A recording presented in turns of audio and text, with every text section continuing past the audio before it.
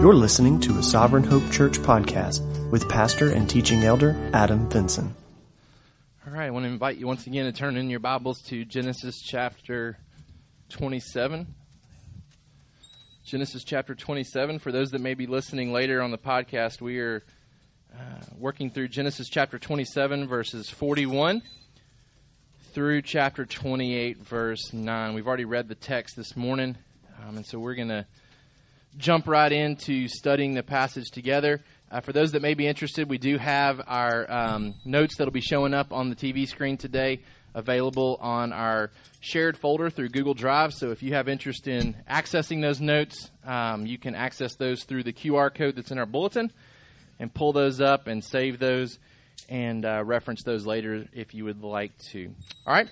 We said last week that we had looked specifically at Jacob stealing the blessing from Esau and how all that went down, and how Rebekah and Jacob together concocted this plan to deceive Isaac in his old age, thinking that he's on his deathbed. So they disguise Jacob as Esau. Isaac and Esau are kind of working on their own plan on the side. And so basically they've got this thing going on where they're trying to do it in secret, trying to have Isaac bless Esau without anybody knowing. Probably because it was understood that God had already chosen Jacob. And so Isaac is favoring Esau and wanting to do this behind closed doors. And so he sends them off to go find meat to cook up this meal. And then they're going to invoke the blessing to Esau. Rebekah finds out about it. She brings Jacob into play. They try to manipulate the situation to get the blessing. They convince Isaac that Jacob is Esau.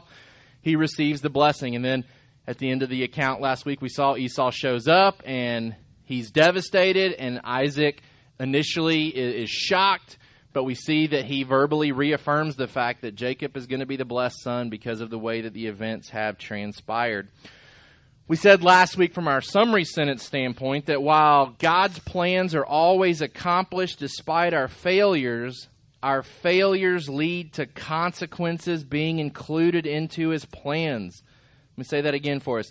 While God's plans are always accomplished despite our failures lead to consequences being included into His plans. Okay, so we've said for the past couple of weeks that God has established the fact that that Jacob is going to be the chosen son. The prophecy was there before they were born, before they had done anything good or bad.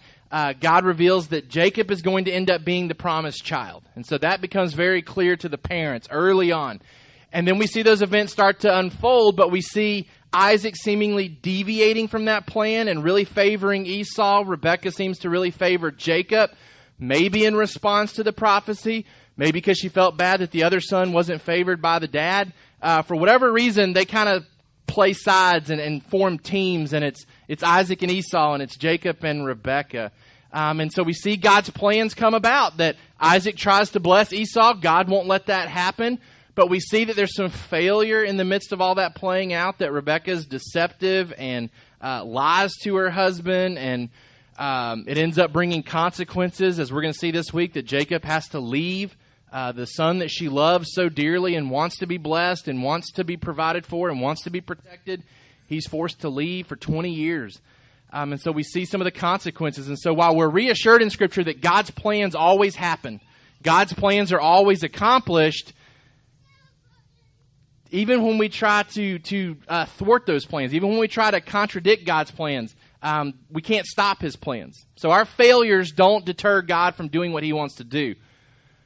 But our failures do mean that consequences get included into God's plan. And so while God allows this to play out the way that He wants it to, and ultimately the end goals are accomplished, there are consequences that are built into His plan here that otherwise may not have had to have been there had some of these characters been more faithful and more obedient to what God had already called them to do. Okay? So last week we saw some of the family tension that was created because God's will was set aside for man's will. I think everybody kind of played a part in that. And then we saw some unnecessary consequences that are experienced because people were grasping for God's will instead of trusting His will to play out the way that He had already said that it would. And I think we ended up resting on the fact that Isaac seems to come out of this whole account as the winner, because he was the one kind of working against God's will, and by the end of the story, he is seemingly turning his heart back to the things of God. And we're going to see that kind of unfold a little bit more today. All right, I'm going to put our notes up on the board, starting with our summary sentence for today. So those that are using the notes provided, you can follow along with those guided notes. Our summary sentence for today. When God seemingly disrupts our plans, it provides opportunity for us to reflect and realign with His will if we have deviated from trusting Him and His promises. When God seemingly disrupts our plans, it provides opportunity for us to reflect and to realign with His will if we have deviated from trusting Him and His promises. We've probably all experienced a time in our life where we're pushing forward with our plan, our agenda, things that maybe we've even felt like God was calling us to do or that God wanted us to do, and then we encounter some roadblocks. We encounter some things that kind of prevent us from doing what we thought was going to happen. I mean, it's in those times, and I think we see this in this text, it's in those times where I think it's responsible, it's necessary to pause, to reflect, to make sure that what we're trying to do is truly in God's will and that God's not trying to stop us and prevent us from unnecessary consequences. Because we saw last week that Isaac had plans to bless Esau. We saw last week that Rebekah had plans to make sure that Jacob was blessed, and she was willing to do whatever necessary. At all costs, it was about Jacob getting blessed. We saw Esau, rather than owning up to his responsibility to honor the oath that he made to his brother that he was going to sell his birthright, rather than honoring that, rather than fulfilling his responsibility there, he kind of moves forward and wants to steal the birthright back.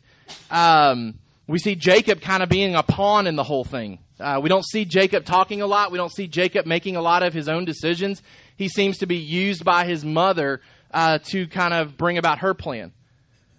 But we're going to see that when God steps in and kind of stops Isaac's plan, and then Rebekah's doesn't play out the way that she had anticipated, and now there's some increased danger to Jacob, that everybody's plans get stopped, and then everybody has to kind of regroup and make some new plans. And again, when this happens, when God seemingly disrupts our plans, and everybody in this story had a plan, and everybody has to recalculate and develop a new plan. And some we're going to see reflect and realign with God's will, and then we're going to see others that continue down that path and try to force through and continue to deviate from trusting God and His promises. All right, we begin back in Genesis chapter 27. The deception has worked, and Esau has not been blessed as Isaac intended, and Jacob has stolen that blessing. It says in verse 41, now Esau hated Jacob because of the blessing with which his father had blessed him. And Esau said to himself, the days of mourning for my father are approaching, then I will kill my brother Jacob. Esau's original plan. Well, we'll start by looking at the plan of Esau. But his original plan, so what we saw last week, his original plan was to regain the blessing. The blessing that was given to Abraham, the blessing that culturally would have been passed down to the oldest son, but we've seen now on 2 occasions where Ishmael does not receive the blessing. God gives it to Isaac. We see now that God has dictated that it's to be Jacob over Esau. So Esau's plan is to regain that blessing and to do so in secret by following the plans of his father. Okay, we said normally this would have been a big public thing. You would have brought in everybody to witness the passing of the torch, basically. But they're doing it in secret because they know, Esau and Isaac both know that this is contrary to probably what has been talked about because of the prophecy that God had given to the parents. And so they're going to do it in secret, and Esau's plan is to follow through with what his father's kind of leading him to do.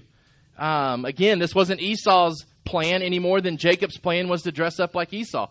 These are plans motivated by the parents, okay? But Esau's plan is to go along with what his dad is kind of coaxing him to do. All right, but in the midst of trying to work this plan out, we see, first of all, that Esau received an anti-blessing rather than the desired blessing, right? We saw him in tears last week, crying out to Isaac, and Isaac says, look, I've already blessed your brother. And he says, well, do you have anything left for me? It says in verse 39, Then Isaac his father answered and said to him, Behold, away from the fatness of the earth shall your dwelling be, and away from the dew of heaven on high. By your sword you shall live, and you shall serve your brother. But when you go restless, you shall break his yoke from your neck. It's really an anti-blessing. There's not a whole lot of hope and good news. Now, he's going to carry on, and his family's going to carry on, but they're certainly going to be in a position of servanthood to Jacob's descendants, and that eventually gets broken down the line. But he's going to have to live by the sword and kind of fight for what he gets. And so while Esau's plan was to steal back the blessing, he in fact ends up with an anti-type blessing. And then we see Esau show his true heart in sorrow. He shows his true heart in sorrow, and he shows it in such a way that it should be defined as worldly grief due to his desire to kill Jacob. All right? Paul talks about worldly grief in 2 Corinthians 7, verse 10. He talks about what some may show to be an outward sign of confession and repentance, but it's not genuine. And there's a difference between godly grief and worldly grief. It says, For godly grief produces a repentance that leads to salvation without regret, whereas worldly grief produces death. The idea of worldly grief here is that he's grieved over the situation, but as we've been talking about, there's more of a grief about the consequences of his actions versus what he actually did. There's not a genuine repentance. And Hebrews talks about the fact that he sought repentance with tears and couldn't find it. And I explained to you that in the context of what's going on there in Hebrews, the idea there is he wants to change the outcome and he can't. He cries to his dad and begs his dad to change the outcome. And Isaac looks at him and says, I can't change it. My word is binding and I've blessed your brother Jacob. So he's crying for tears, but it's a repentance of wanting to change the outcome, not his actions leading up to this. Remember, Hebrews describes him as a sexually immoral man, as an unholy man, that there's been a pattern of behavior that's really allowed him to reap what he has been sowing his whole life. And so Esau shows his true heart here, that his sorrow should be defined more as worldly grief. And we know that, in fact, because the text tells us that he immediately wants to kill his brother. Right? There's not a confession that he has really messed over his life on his own doing. He's not confessing to his dad that he should have valued the promise more when he was younger and he sold it for a pot of porridge. There's no confession here. There's no repentance. There's no desire for change. He's mad. He's stirred up over the fact that this did not turn out the way that he wanted to, that his plans have been stopped. And there's grief, but it's a worldly grief. And we see that because he desires to kill Jacob. It says that he begins to formulate a plan to kill his brother. There's a new plan then that he has to bring about. So his old plan didn't work. His original plan didn't work, we saw last week. Now his new plan in this text today, rather than repenting of his actions, he attempted to avenge his failures and atone for his actions. Rather than repenting of his actions, he attempts to avenge his failures. He wants to go after his brother and kill him. And then he also wants to try to do some things to clean his life up. And we're going to see how both fail. First of all, Esau's sorrow drove him to blame others rather than examine himself. Esau's sorrow drove him to blame others rather than examine himself. He immediately turns his attention to Jacob here, right? There's no confession about the mistakes that he's made or the rebellion that he's been living in. Instead, his attention is immediately turned. The days of mourning for my father are approaching. Then I will kill my brother Jacob. And Rebekah, thankfully, by God's grace, identifies his hatred, sees it coming. The text tells us that it's his attempt to comfort himself. It says, the words of Esau, her older son, were told to Rebekah, so she sent and called Jacob for her younger son and said to him, Behold, your brother Esau comforts himself about you by planning to kill you. His sorrow has driven him to blame others rather than examine himself. He's wanting to comfort himself by killing, by reaching out in hatred towards his brother. His hatred for Jacob led him to develop a murderous plan. It's interesting to note that he wants to wait until his dad is dead, and so I contemplated a little bit there about why that would probably be the case, and I think most likely for him to go and kill his brother immediately would ultimately probably result in his banishment, right? With Dad still being alive, the blessing then kind of comes back to Dad. And the response, the retaliation would have been to banish Esau. So I think he's kind of waiting his turn, biding his time. Let's let Dad die, then I'll step in and kill the leader of our family, and then I'll become the leader of the family. So he kind of steps back and develops this plan. Okay, I'm going to let Dad die. Now remember we said last week, Dad lives for many more years. They misdiagnosed him. But in his mind, he's thinking, in the next few days, in the next couple of weeks, Dad's going to die, and then I'm going to bring about this plan. I'm going to go after brother, and I'm going to kill him. His sorrow drove him to blame others rather than examine himself. But we see in the text, things play out a little bit differently. They're going to remove Jacob from the situation. Then it brings us to a interesting passage where it talks about him marrying once again. And I want to make the point here that Esau wrongly believes that a renewed commitment to do good will atone for his past decisions. Esau wrongly believes that a renewed commitment to do good will atone for his past decisions. Esau evaluates the blessing of Jacob and deduces the blessing must be tied to obedience. Look in chapter 28 if you've got your Bibles open. As Jacob is before his father Isaac and receiving the blessing, it says in verse 6, "Now Esau saw that Isaac had blessed Jacob and sent him away to Paddan Aram to take a wife from there. And that as he blessed him, he directed him, 'You must not take a wife from the Canaanite women.' And that Jacob had obeyed his father and his mother and gone to Paddan Aram. So when Esau saw that the Canaanite women did not please Isaac his father, Esau went to Ishmael and took as his wife, besides the wives he already had, Mahalath, the daughter of Ishmael." So Esau's kind of observing this situation playing out. All right, and he sees that his dad is going to really just go through with the blessing, that there doesn't seem to be a turning of the tides here. I'm going to keep pressing forward, and my son Jacob's going to be the blessed one. And so Esau seems to be watching this from a distance. And as he's evaluating the situation, in his mind, he deduces that, okay, my father is blessing my brother for his obedience or his coming obedience. He says, okay, my dad must love Jacob now because I've married these Hittite women. Remember the passage that we looked at last week started off with Esau marrying two women, and it said that it produced bitterness for Isaac and Rebekah. There must have been a lot of family tension there with these two women coming into their family and that dynamic, and the fact that Isaac's trying to lead his family to worship Yahweh, and you got these Canaanite women coming in that would have had a whole host of different religious beliefs, causes a lot of turmoil, a lot of tension. So Esau kind of steps back and he's evaluating this, and he says, okay, Jacob's getting the blessing because he's going to marry the right kind of woman. So maybe I can fix this situation by marrying another woman that my dad and mom will approve of. And so he reaches out to another family member, right? This isn't a Canaanite woman that he marries. This is a descendant of Ishmael who comes from Abraham. So this is a close family tie here. So he says, I'm going to go marry somebody too, and maybe dad will like me again, and maybe dad will want to bless me again. And he evaluates the blessing of Jacob and deduces that the blessing must be tied to obedience. And so Esau seeks to marry within the family to regain the favor of his parents and potentially a future blessing. What's interesting here, and I think this has gospel implications for us, is that Esau is very quick to want to do something to make up for past things. Right? Okay, so I've made some mistakes and I've married some bad women and I've brought some bitterness into my family's life. Let me fix it. Let me fix it by bringing another wife into play.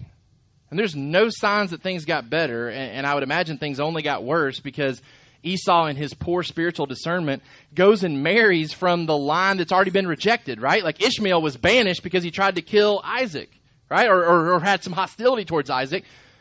So if anything, he probably makes the situation worse because he brings in a woman who would then say, you know what, like my family should be receiving these blessings, and your dad is the one that got them, and this isn't fair. But I was intrigued in kind of thinking about this because I I see this so much in our own fleshly tendencies when it comes to doing something wrong, and there being something ingrained in us that God is still working on that wants us to resist confessing that we're wrong. And if we are convicted at all, the first response is, let me fix it. Let me do something to make up for it. I don't know if you've experienced this for those with younger kids, but yesterday we were at Adam and Jen's house, and Abram had screamed and yelled at Lauren and had done some inappropriate things as far as how he was treating her. And so we took him inside, and we're having a conversation with him. And it was like pulling teeth to get that kid to say, I'm sorry, Mom. I mean, we sat there for 10, 15 minutes. It felt like, it was at least 10 to 15 minutes. It felt longer than that. And we're just saying, look, Abram, all you have to do is say, I'm sorry, Mom. And then we can go outside and we can eat and we can play. And he sat there and he put his hands like this. And he just started huffing and puffing and breathing heavy. I said, Abram, I said, you can get a spanking right now, or you can tell your mom you're sorry. And because we're gracious, we continued to have that ultimatum. You can either get a spanking or you can say you're sorry. And he kept digging in. And, okay, you can say you're sorry or you can get a spanking. And finally it was like, all right, you're getting a spanking. And he cried and he hated it. And then I handed it back to Lauren and I said, tell your mom you're sorry. He dug in again. And 10, 15 minutes went by and he just kept digging in and he was just getting angrier and angrier. And finally at the very end it was, sorry, Mom. And we got it to eke out. And you're just thinking, this is a 2-year-old, and he's already demonstrating that sin nature that we see in the book of Genesis, that we're born with it because of Adam and Eve and their rebellion. And there's something inside of us, that sin nature, that God is still working on and still sanctifying, to where we want to resist admitting that we're wrong. And you never see Esau admit that he's wrong. At least to the point where he comes and says, I'm wrong. Like he never comes to his mom and dad and says, I'm sorry for abandoning everything that you taught me when you raised me about the type of woman that I should select in marriage. And I'm sorry that I stepped out and went and married 2 women that had no desire to do the things that we're doing. Right? You don't see any confession, any sorrow over his lack of concern for spiritual things. We, again, know from Hebrews he's sexually immoral, he's unholy. There's no confession of that. Instead, it's, let me figure out something I can do, some type of good work that will help earn my dad's favor. And that's so contrary to the gospel, right? The gospel is us confessing, it's repenting, and it has nothing to do with us doing something that will earn God's favor, right? Christ has done that for us. Christ has come and been the perfect lamb for us. And we confess today in our singing that Christ is risen from the dead. And that's what Romans 10 talks about, that if we're to be saved, that we have to confess with our mouth that Jesus Christ is Lord and believe in our hearts that God raised him from the dead. It's not about doing a list of things. It's not about trying to make up for our mistakes. It's not about saying, okay, I've done a lot of bad stuff. Now I've got to do a bunch of good stuff so that the scales will balance out. And it'll be in my favor, and my dad will love me again, right? When we think about it from a spiritual sense, it's not about coming to our Heavenly Father and saying, here's the things that I've done to make up for the bad things.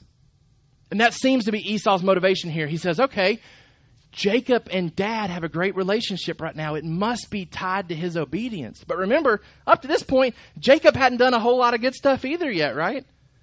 And Romans reminds us that before they did anything good or bad, God had chosen Jacob. Right? So it's not tied to obedience, but Esau in his spiritual blindness says, all right, the way to fix this is to go marry the type of woman my dad wants me to marry. Not to confess that I've made mistakes and made poor decisions. It's to try to make some good ones to atone for the bad ones. The implication from looking at Esau's plan here, Esau fails to realign himself with God's plan. He remains unchanged in his pursuits and never gains what he wants. All right, he had a chance to pause and reflect, right? His plan was stopped. They're in the tent with his dad. They're weeping together. The plan was to do this in secret. The plan was to steal the blessing, and we failed. And this was an opportunity to stop and say, okay, why did we fail? Because it's not part of God's plan. It's not part of God's will. We've been in disobedience. Specifically, me as your son, I've been in disobedience. But he remains unchanged, right? He wants to kill his brother. And then as he assesses the situation, he says, okay, brother's being blessed because he's obedient. Let me try to fix my mistakes by being obedient as well. But there's no confession. There's no repentance. He continues to pursue the things that he's been pursuing, and he never gains what he wants. Let's look at the plan of Rebekah now. The plan of Rebekah.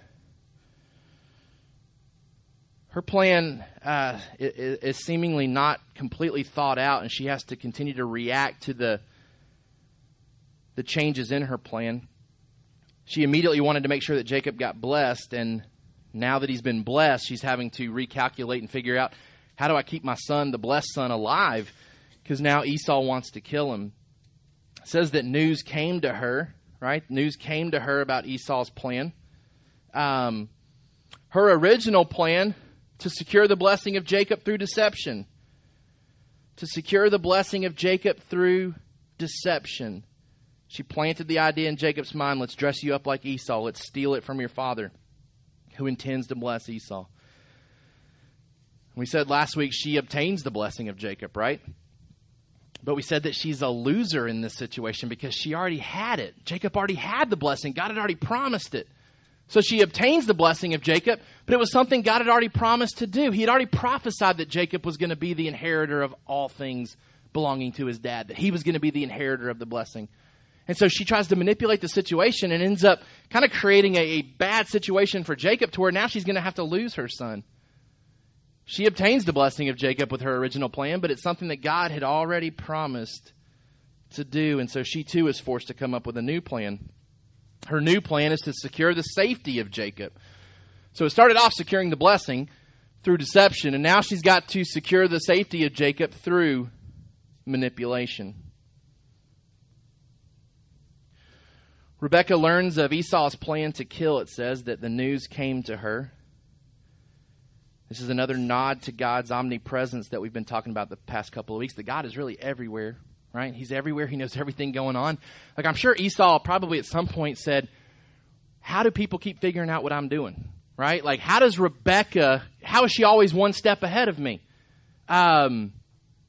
He's probably thinking, who's the mole in my tent? Like, we keep making plans, and somehow Rebekah, my mom, keeps finding out about them. And it's a nod to God's omnipresence, right? That God is everywhere, that God is working good for his children, and God exposes sin and allows sin to come to light. This is another example of that. God's not going to allow Esau's plans to come to fruition. So Rebekah learns of Esau's plan to kill. And then Rebekah decides to save his life. But she decides to do it by sending him to find a wife. So the conversation plays out with her and her son. She sent and called Jacob, her younger son, and said to him, behold, your brother Esau comforts himself about you by planning to kill you. Now, therefore, my son, obey my voice. Arise, flee to Laban, my brother, in Haran, and stay with him a while until your brother's fury turns away, until your brother's anger turns away from you, and he forgets what you have done to him. Then I will send and bring you from there. Why should I be bereft of you both in one day? So she sits down with Jacob again, and she says, okay, we got to get you out of here. We got to get you out of here. We've got to save you. You're in danger now.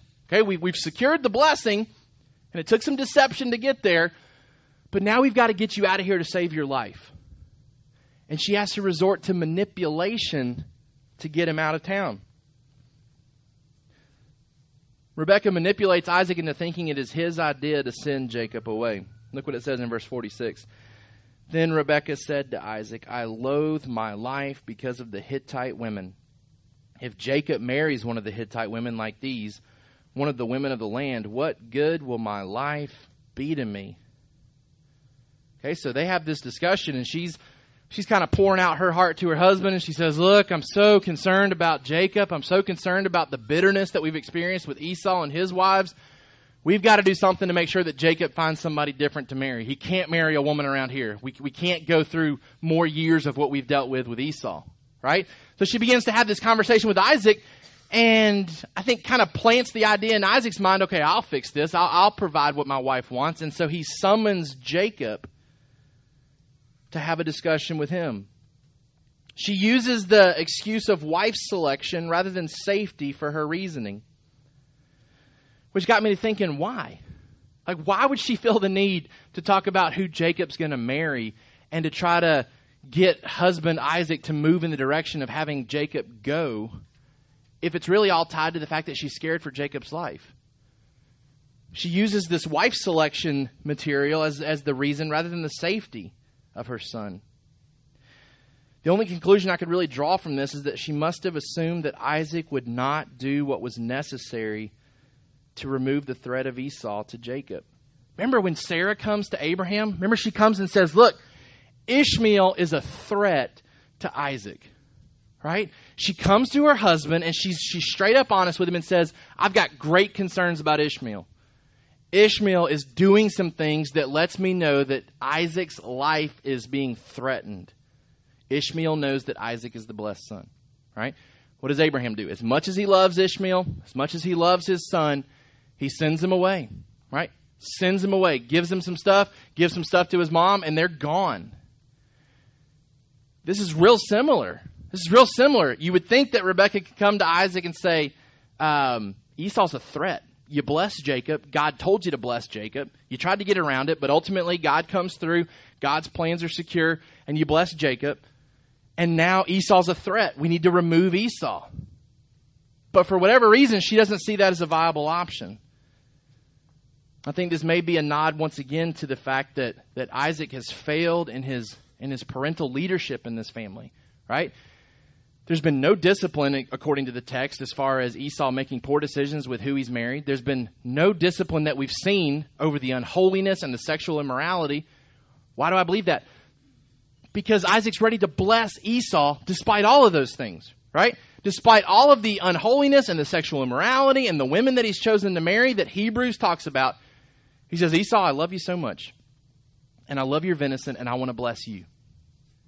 So his mentality seems to be skewed. He doesn't seem to be ready to do the hard things when it comes to disciplining his children. And I think Rebekah and maybe Isaac's undergoing a heart change here, but I think she defaults to thinking this is how Isaac normally handles things. If I come to him and tell him that Esau's a threat, he's not going to do what's necessary. So I've got to manipulate the situation to get him out, to get Jacob out of here. As her plan's playing out, she anticipates Jacob only being gone for a short while, but never sees him again. We'll learn later as we study Genesis that he's gone for 2 decades. And what's sad about this is that in all of her scheming and planning, she really loses both of her sons, right? She says, I want to do this so I don't lose both of you. But ultimately, she loses both of her sons, right? She doesn't see Jacob ever again. He's gone for 20 years, and she dies while he's gone. Esau, she's damaged that relationship. But on top of that, Esau relocates as well, and so ultimately her sons are both gone. The implication from looking at Rebekah's side of this is that she fails to realign herself to trusting God's promises, and she remains unchanged in her thinking and loses what she sought to protect. Right? We don't know how this plays out if she comes to Isaac and says, we've got to remove Esau. We don't know how that would have played out. But she doesn't trust God's promises. She continues to manipulate the situation.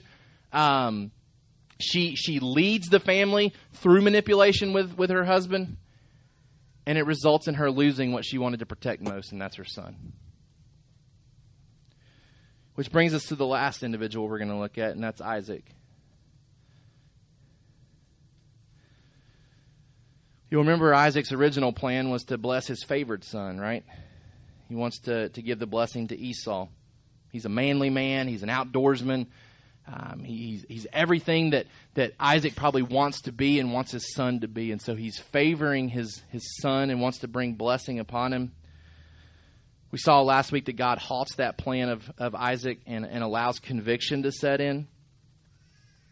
We saw last week that Isaac admits to Esau his plan to allow the blessing to stand. Remember, Jacob is fearful when he's talking it out with mom. What if dad tries to curse me? What if dad tries to retaliate? And all we see in the discussion with Esau is Isaac basically saying, Jacob's going to be the promised son. I've blessed him. There's no going back on that, right? There's some conviction, I think, that's set in, and Isaac realizes that God's plan is playing out even though he tried to alter it. And then what we see in the text today is that there's a new plan in place for Isaac, and that's to bless his chosen son. It says in verse 1, Then Isaac called Jacob and blessed him and directed him, You must not take a wife from the Canaanite women. Arise, go to Paddan-aram, to the house of Bethuel, your mother's father, and take as your wife from there one of the daughters of Laban, your mother's brother. Verse 3, God Almighty bless you and make you fruitful and multiply you, that you may become a company of peoples. May he give the blessing of Abraham to you and to your offspring with you, that you may take possession of the land of your sojournings that God gave to Abraham. Isaac realigns with the revealed will of God here. Right? He tried to bless the other son, and now he's blessing Jacob. And the text kind of rushes through this. It says, then Isaac called Jacob and blessed him and directed him. But as I was reading this, I was thinking there was probably some tension there when Jacob got word that Isaac wanted to see him. You know, like, what's Dad going to do? You know, like, I've got the blessing, but now Dad wants to see me. And it's like getting called into the principal's office. And I don't know if this is good news. I don't know if this is bad news. And this, again, is another nod to the gospel, I think, here. Because really what Jacob deserves here is death. Right? I think if it plays out the way that maybe we would have allowed it to play out, we would bring in this guy and say, okay, you deceived me, and at least, punishment is coming to you for this. And we don't see any cursing. We don't see any punishment. Instead, we see Isaac reiterating the blessing. And there's no reason that he has to do this here. Right? There's no reason that Isaac has to redo what he's already done in the tent. I think this is a willing admission by Isaac. I think he wants his son to see that he's willingly blessing him now, not due to the deception. Which again to me says this is Isaac realigning with the revealed will of God. Because prior to, he blessed Jacob thinking he was blessing Esau. That plan gets stopped. And again, when God stops our plans, it ought to warrant us stepping back and saying, am I in God's will or not? Isaac says, the reason this got stopped is because I wasn't in God's will. The reason this was hindered is because I wasn't going down the path that God wanted me to. And so he gets redirected and he realigns himself with the revealed will of God. And he does have more of a public profession here. And he blesses his son willingly. It said that Isaac shows grace when Jacob rightly deserved death. Isaac preserves the purity of the blessed line by sending Jacob to find an appropriate wife. So Isaac's being a good dad here. We're finally seeing some good dad-like qualities out of Isaac, and he sends his son to make sure that the line stays pure. The language here is real similar to Genesis 24 when Abraham has the discussion with the servant about who to find for Isaac as a wife. Just to kind of give you some cultural understanding why it was wrong for Esau to marry the Hittite women.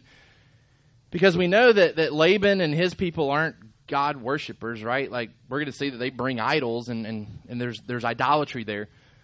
But from a cultural standpoint, the reason that Abraham and Isaac and Rebekah want the women back there chosen as the wives and not the Hittite women, from a cultural standpoint, the Aramean women, which is where they're coming from, would typically embrace the religion of their husband. Okay, so if you're from the Aramean region where Laban and his people are, culturally, when I get married, I'm becoming one flesh with my husband. I'm going to follow his leadership, and whatever his religion is, that's my new religion. It was different for the Canaanite women. The Canaanite women are typically seen as individuals who would seduce their husbands to join their lifestyle. Okay, so we're not talking about godly women versus ungodly women. We're talking about women who were going to give up to assume the identity of their husband and follow. And so Abraham says, we're following the right religion, so let's make sure we get a woman who's going to follow this leadership versus trying to seduce my son into following her pattern of lifestyle. So that's just going to give you an explanation as to why we're going back to Laban's people. They're not godly people.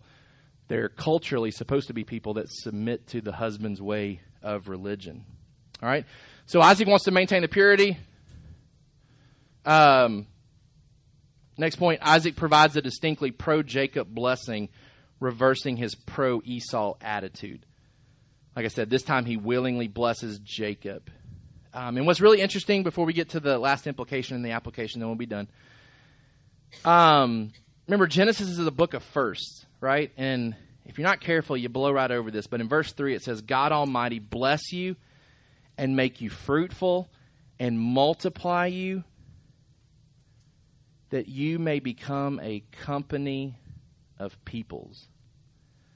If you take the Hebrew wording there, and then you go to the Septuagint. What's the Septuagint? Bible quiz right here. What's Septuagint? It's the Greek translation of the Old Testament. Okay, so that helps level the playing field when we're trying to compare New Testament concepts to Old Testament concepts. They're written in two different languages, but sometimes the way the Septuagint translates things, it helps us to see a New Testament understanding of the Old Testament. Okay, so the Septuagint translates this passage right here and uses language that's very similar to the language used for the church in the New Testament, right? So it's saying, may God bless you and make you fruitful and multiply you so that you become a company of peoples. Not so that you become a company of your people, but a company of peoples. Because remember, the Israelite people were called to be a distinct nation, but they were called to be a light to the other nations. Right? They were supposed to draw other nations in to their worship of the one true God. And we see that explode in the New Testament, right? Pentecost, and there are people from all tribes and nations and tongues gathered, and they come to Christ, and the universal church really starts to blow up. And we see that today. And we were talking, I forget what context I was talking about this the last couple of weeks. But, in the New Testament and where we're at today, it's so different than in the Old Testament, where in the Old Testament it was the descendants of Abraham that were worshiping God, and then when they weren't worshiping God, you really didn't have anybody worshiping God much. And now today we think about people in China, all across the world, Uganda, people that are worshiping Jesus from all different tribes, nations, and tongues. This is coming true. Be fruitful and multiply and become a company of peoples. Again, Genesis, book of beginnings. This is the first time this language is used in the Bible. This idea of a unique gathering of people. And it's tied to the descendants of Abraham. All right.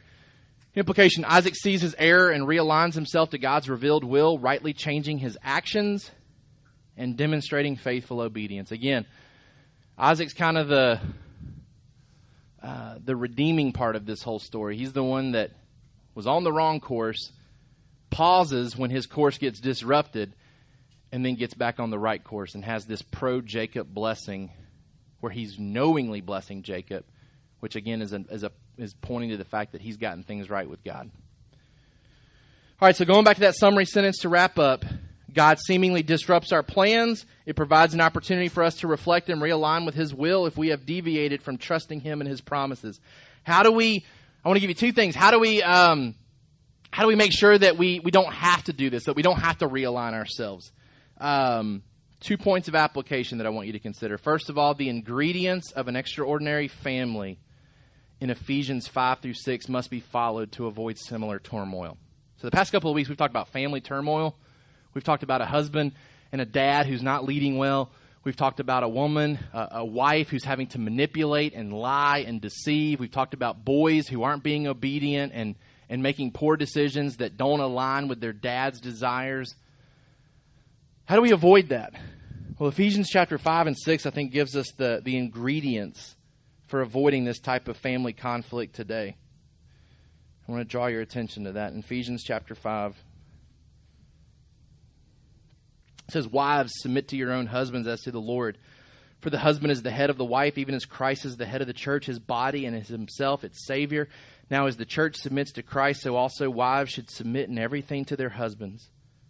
Okay, but lest we think that the wives should just submit, there's a huge responsibility placed on the husbands. Verse 25, "Husbands, love your wives as Christ loved the church and gave himself up for her, that he might sanctify her, having cleansed her by the washing of water with the word, so that he might present the church to himself in splendor, without spot or wrinkle or any such thing, that she might be holy and without blemish. In the same way, husbands should love their wives as their own bodies. He who loves his wife loves himself, for no one ever hated his own flesh, but nourishes it and cherishes it, just as Christ does the church, because we are members of his body. Therefore, a man shall leave his father and mother and hold fast to his wife, and the two shall become one flesh. This mystery is profound, and I am saying that it refers to Christ and the church. However, let each of you love his wife as himself, and let the wife see that she respects her husband." See, that's not playing out with Isaac and Rebekah. But what Paul talks about here is that as the husband, so talking to the men right now, as the husband, our role is to care so deeply for the sanctification of our wife that it mirrors Christ's intentionality with the purity of the church. We talked about this at our Man Up breakfast this past week, that as the husband of my family, it's got to be top priority that I do everything necessary to push Lauren to being like Christ. And if I'm doing that, if I'm putting her needs above my own needs and investing in her and wanting to see her grow spiritually, she's obviously going to want to submit to that type of leadership, right? But we see Isaac, who's not really playing that role. We see Rebekah having to manipulate the situation because Isaac's not leading. But then it goes on to give instructions to children. It says, children, obey your parents in the Lord, for this is right. Honor your father and mother. That's something Esau did not do. This is the first commandment with promise, that it may go well with you and that you may live long in the land. But then obligation comes back to the man here in verse 4. Fathers, do not provoke your children to anger, but bring them up in the discipline and instruction of the Lord. A lack of spiritual communication between Isaac and Rebekah and a lack of spiritual leadership by Isaac towards his sons leads to the family turmoil. Right? I think there's a lack of discipline by Isaac towards Esau. I think that's why Rebekah felt like she had to manipulate. I think there's a lack of guidance regarding their relationships. We don't have any indication that Esau was told not to marry these women. And then we see Isaac waiting until he's theoretically on his deathbed before he even thinks about Jacob. Remember, Abraham got his life in order before he was on his deathbed and made sure Isaac had a wife. Isaac doesn't return the same favor to his son. He's waiting until the very, very last minute, and it's only because his wife prompts him that he even starts to care about Jacob's relationships. I would encourage you to focus on Ephesians 5 and 6. Whether you're single or married, there's principles there that we need to draw upon to have strong, extraordinary families that don't produce the turmoil we've seen in this passage. Number 2, the final thing, the threats of persecution and accommodation are real threats to our faith, like they were for Jacob, that we must anticipate. There's 2 things that are threatening Jacob in this passage. 1, persecution. Esau may kill him. But 2, while it's not the main reason, it's certainly a valid reason. There's fear that the accommodation of marrying a woman that's of the world is going to devalue his spiritual upbringing and is going to sway him away from the things of God. So there's 2 things that are a threat to Jacob in this passage. The persecution of Esau and the accommodation of the world. And those are threats to our faith today, right? We're promised trials and persecutions. Book of Hebrews tells us to be ready for those things. Book of James tells us to find joy in those things. But then the threat of the world and accommodating our lives to what the world says we should be doing is very real as well.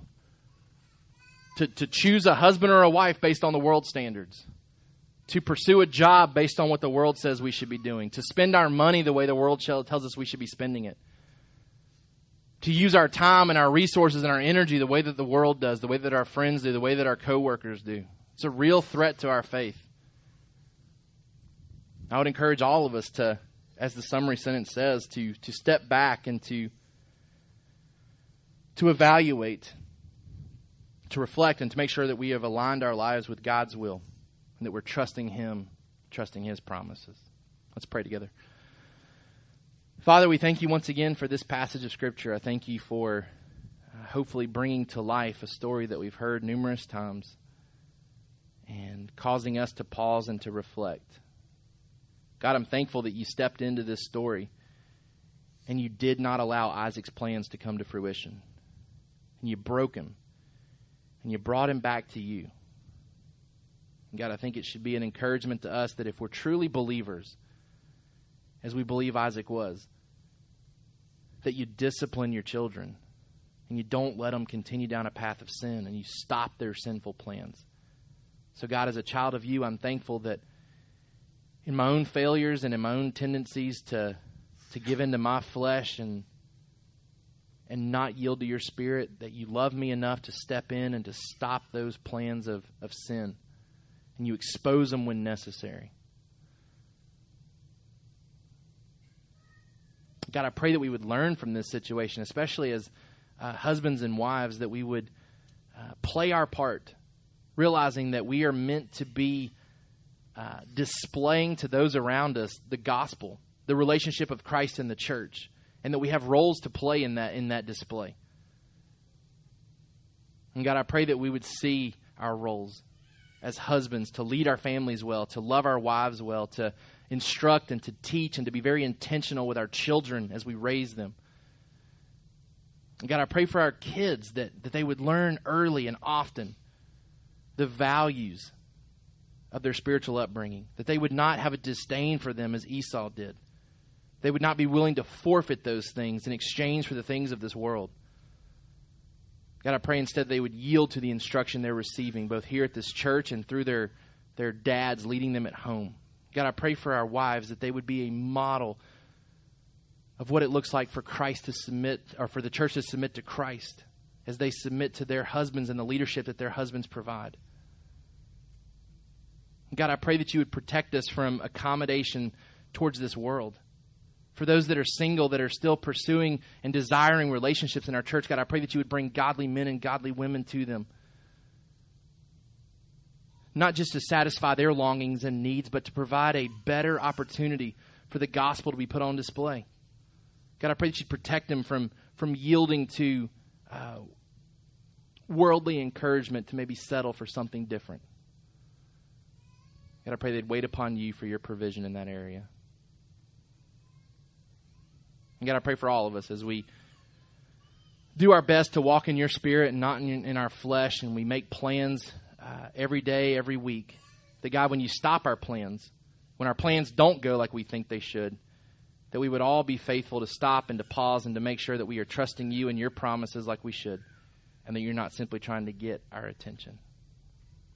We thank you for the pictures of the gospel in this story. I pray that you would encourage us as we are reminded that there's nothing good that we can do to make up for the bad that we've done.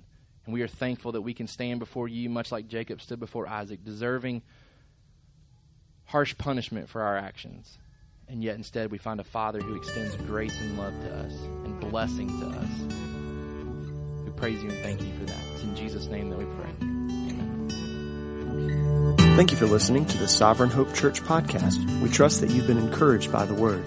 For more information about our church, please visit our website at www.sovhope.org. Again, that's www.sovhope.org.